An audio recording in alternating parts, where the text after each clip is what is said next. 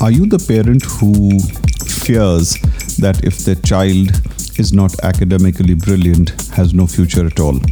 Are you the parent that worries all the time that why is my child not good in mathematics? Are you the parent who thinks that if they don't follow the standard trajectory, that assembly line of a designer career, that of finishing school with physics, chemistry, mathematics, then taking up engineering, then graduating their masters with business administration is the only recipe for success and there is no other way to being successful? Are you one of those parents? Well, here's some news for you. Some of the most prolific hiring companies, top leaders, which hire thousands and thousands of people, are either high school dropouts or have not completed their education to the fullest level or have not been academically brilliant at all times. So what does it tell about your parenting skills now? What does it tell about the pressure that you put on your child to be academically brilliant? Does that hold true anymore? So are you the parent who's thinking you will bring up your child exactly the way you were brought up way back then and replicate a tried tested model? Are you the hiring manager who's thinking that the job seeker at least needs to have 90% in their academics or above to be eligible for the role? Are you an organization which thinks that only academically brilliant people do a great job? So join me in this fascinating journey. In this bus talk, we're going to do a deep dive from a parental point of view, from a society point of view, from an organizational or hiring manager's point of view, and the interconnectedness of it all, which has a bearing on the child, the parent, the job seeker, the employer, and the employee.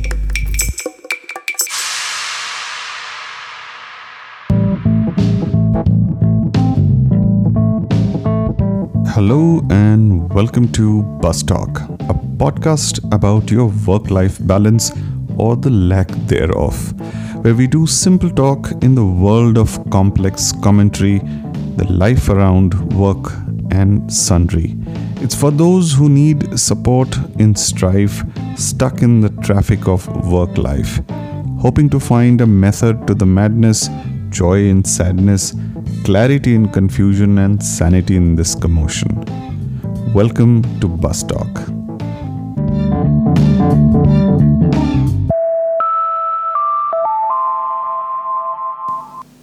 So let's jump right in. I'm going to give you a three-pointer or the story from three sides. Side number one, clearly from the parental side. What is the average father or mother thinking about mathematics, academics, and the child's career and future? A short segment on that. Followed by what could a child be going through? Maybe share a perspective from the child's point of view and their will and wish and their perspective. And finally, from the career and the actual reality that we see from a job perspective, or rather the impact of such decisions on careers, right? The impact of the academics on getting a job, and therefore the learnings that have come, do they actually work? Do they not work? Are they immaterial? We will figure that out along the course of this conversation. So let's jump in and try and understand the parental psyche. What does a parent want for their child? They want them to do well in life, right? Simple, nothing wrong with that. In the process, the parent also has to guide the child, mentor the child, advise the child, coach the child towards the right trajectory. Right? Again, straightforward and simple. And then eventually see to it that the child reaches their true potential in life, gets the right job, earns money, and everything. So when you look at it in absolute isolation, objectively, there's nothing wrong with a parent trying to advise a child on their academic choices. Why? Because it's a simple understanding that Being a child, you're not exposed to how the world is functioning, how the future options might shape out.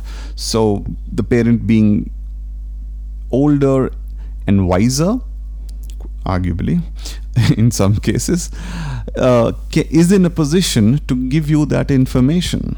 And so as a child, you've got to trust your parent. So the parent has no other vested interest. There's no personal agenda, again with disclaimers. There's no personal agenda but to ensure that the child reaches the peaks of their potential. And so they try and reference what's happening, right? So they try and reference to two things. They base it on history, and they base it on the peers of the present. So when I say they base it on history, what I mean is they think about how they have grown up, what they were taught, how things unfolded for them, how the result of some of the right decisions their parents made and how they're reaping the benefits, and so on and so forth. So they kind of want to replicate a tried and tested model. Why veer away from something that has worked very well for them? So that's a perfectly legit way of thinking. The other is then they cut to the present and see what are others in similar situations doing, what are the other parents doing. And as far as they can see, most parents are following a very similar trajectory. And to put reference to context to those who are not quite familiar with the Indian academic progression or general, and I'm generalizing here, so it's not a specific, because if you get into specifics, then this could go on for another 10 days. But the general trend has been that you score well academically, you get into the admission criteria categories of the top colleges, and post which you get into the proper engineering college, then you do your master's in business administration, and then land a job with a multinational company and earn money and success, name, fame, and glory. This has been the designer trajectory for many parents, at least post 2000, right? 95, 2000 onwards. This has been a very standard template of parenting. Now, it is all good when everybody is in sync. It is not so good when the child is not in sync. And so the question is the parent equipped enough? Are the parents being taught to be sensitive, to be receptive enough to know when the child is not in sync, and then they need to alter that template? As it turns out, that there is a fear of missing out. There is a fear that what will happen if the child doesn't follow this trajectory. They kind of run out of ideas and imagination. And so more often than not, you see parents force feeding their children, overruling them and saying, nope, it's my way or the highway. And yes, there are enough instances when some of these children have gone on to later express profound gratitude for force feeding them. Otherwise, they would have gone astray and, taken some other trajectory. There are lots of such cases, but the parents are never taught, are never equipped to listen to their child's inner voices. That is seldom or rarely the case. It still is in a large bucket of exceptions. And so the general point of view from the parent side is, I know what's best for my child. I don't want to experiment with my child's life and future. I will do what is tried and tested. So one cannot, a third party external cannot argue with that sentiment, because the parent will know the child the best. Now let's think from the child's point of view. Now the child clearly is maturing and developing, and at early stages in say grade 3, 4 or 5, they do not understand much whatever is going on. That's why they follow like a train. think of the carriages.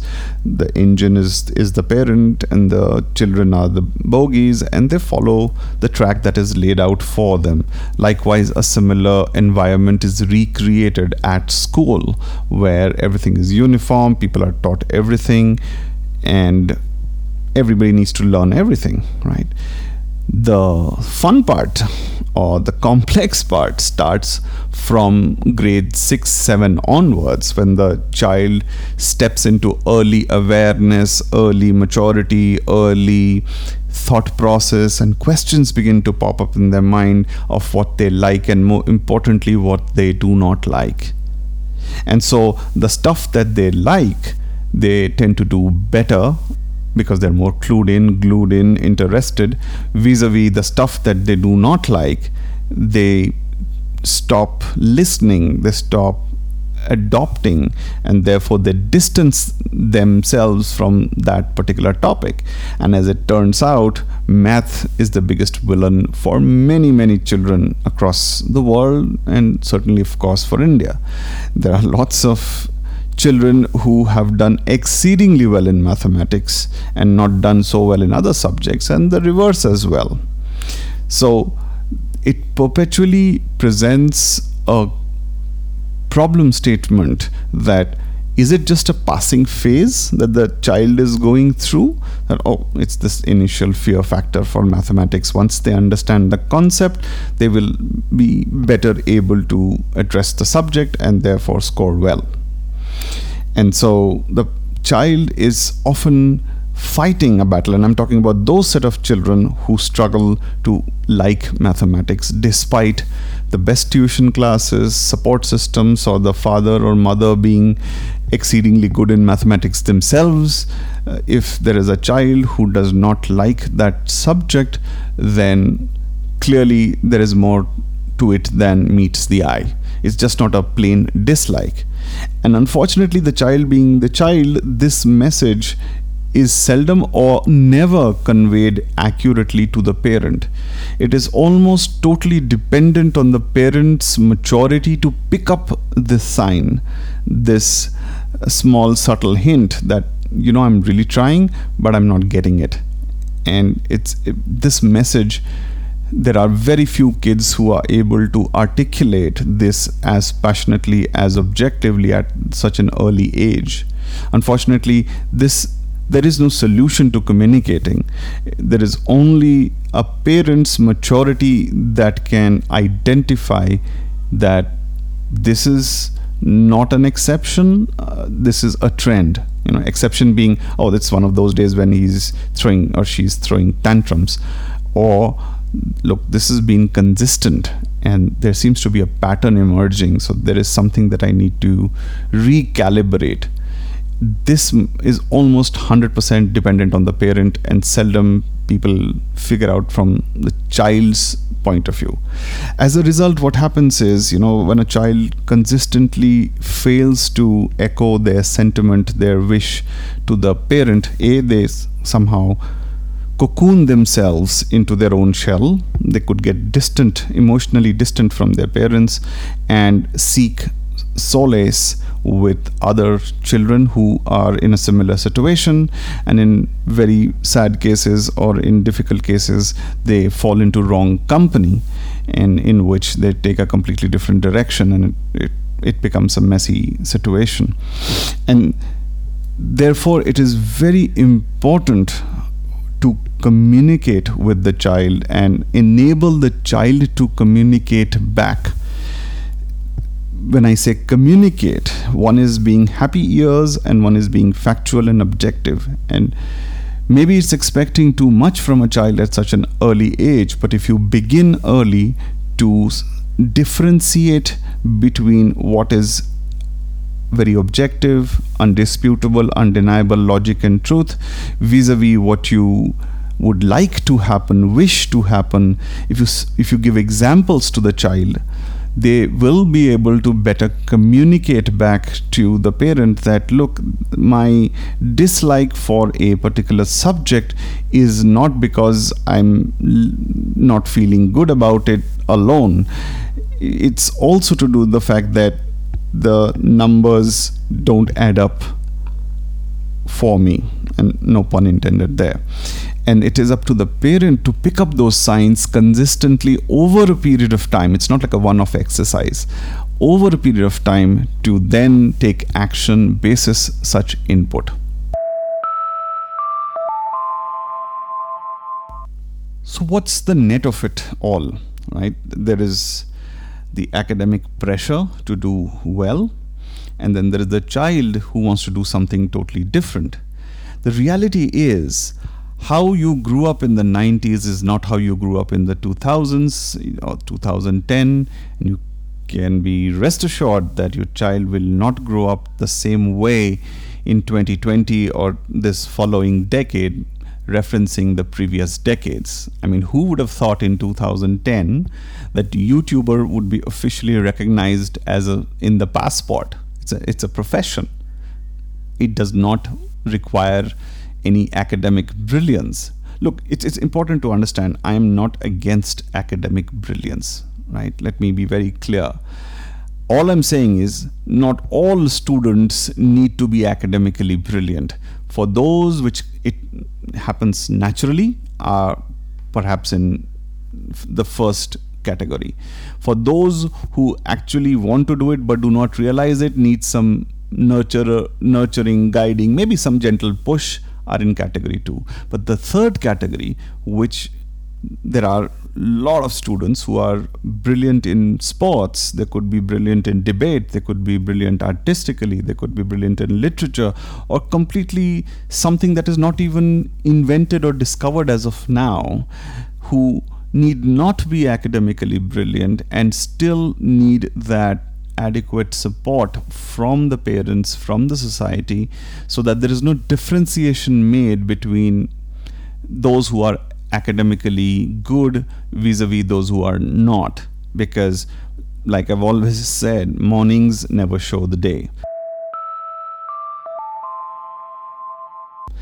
As an interviewer, as an evaluator, as an assessor, you've got to assess their ability to deliver the job given to them, the job description given to them. If you find them not consistent enough to deliver that, then absolutely don't hire them. Makes sense. But you cannot reject them as a default reaction basis their academic background.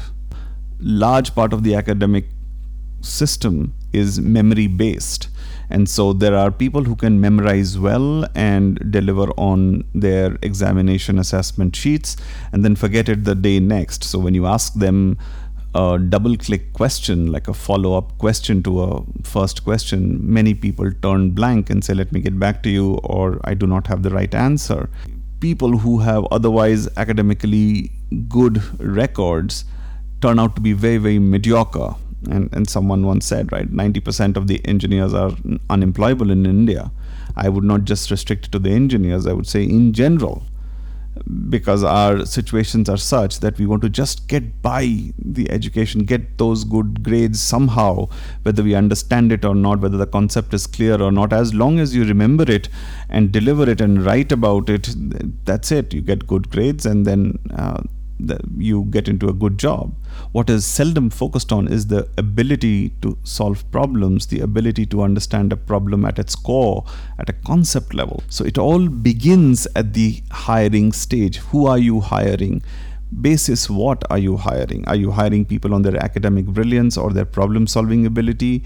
Or are you just merely hiring because you've just got a job to do and get on with it? Are you extending your mediocrity into your organization? So all of these are interlinked, if you see.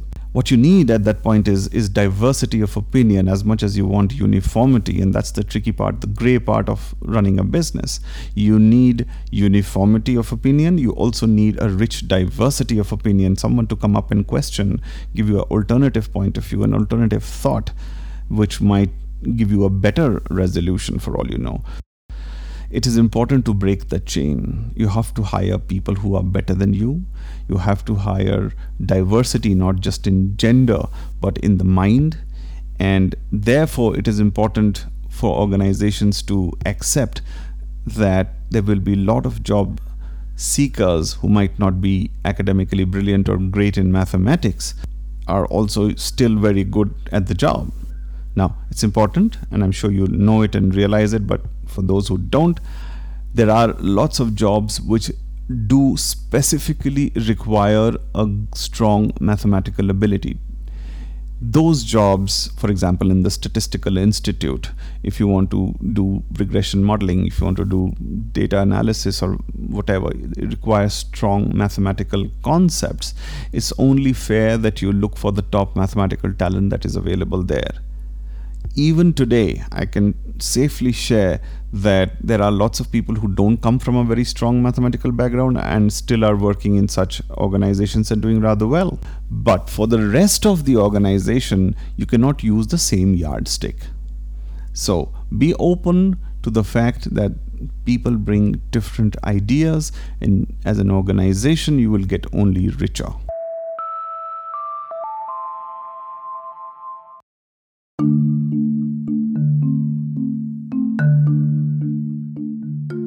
Well, that's all for now. I hope you had a good time listening, as much as I had sharing these thoughts. And if you did, do tune in to the other episodes of Bus Talk. Yes, you could share them on Facebook or Twitter, and with especially those who might appreciate similar content. And if you need to talk to me or reach out to me, you can use the Twitter handle #Gyanban, spelled as GYANBAN, one word, or email me on gyanban@gmail.com, again spelled as GYANBANN. Be sure to tune in next week. There is a fascinating episode coming up for you. Till we meet again, stay safe, be well, and bring your A game to work. Ciao.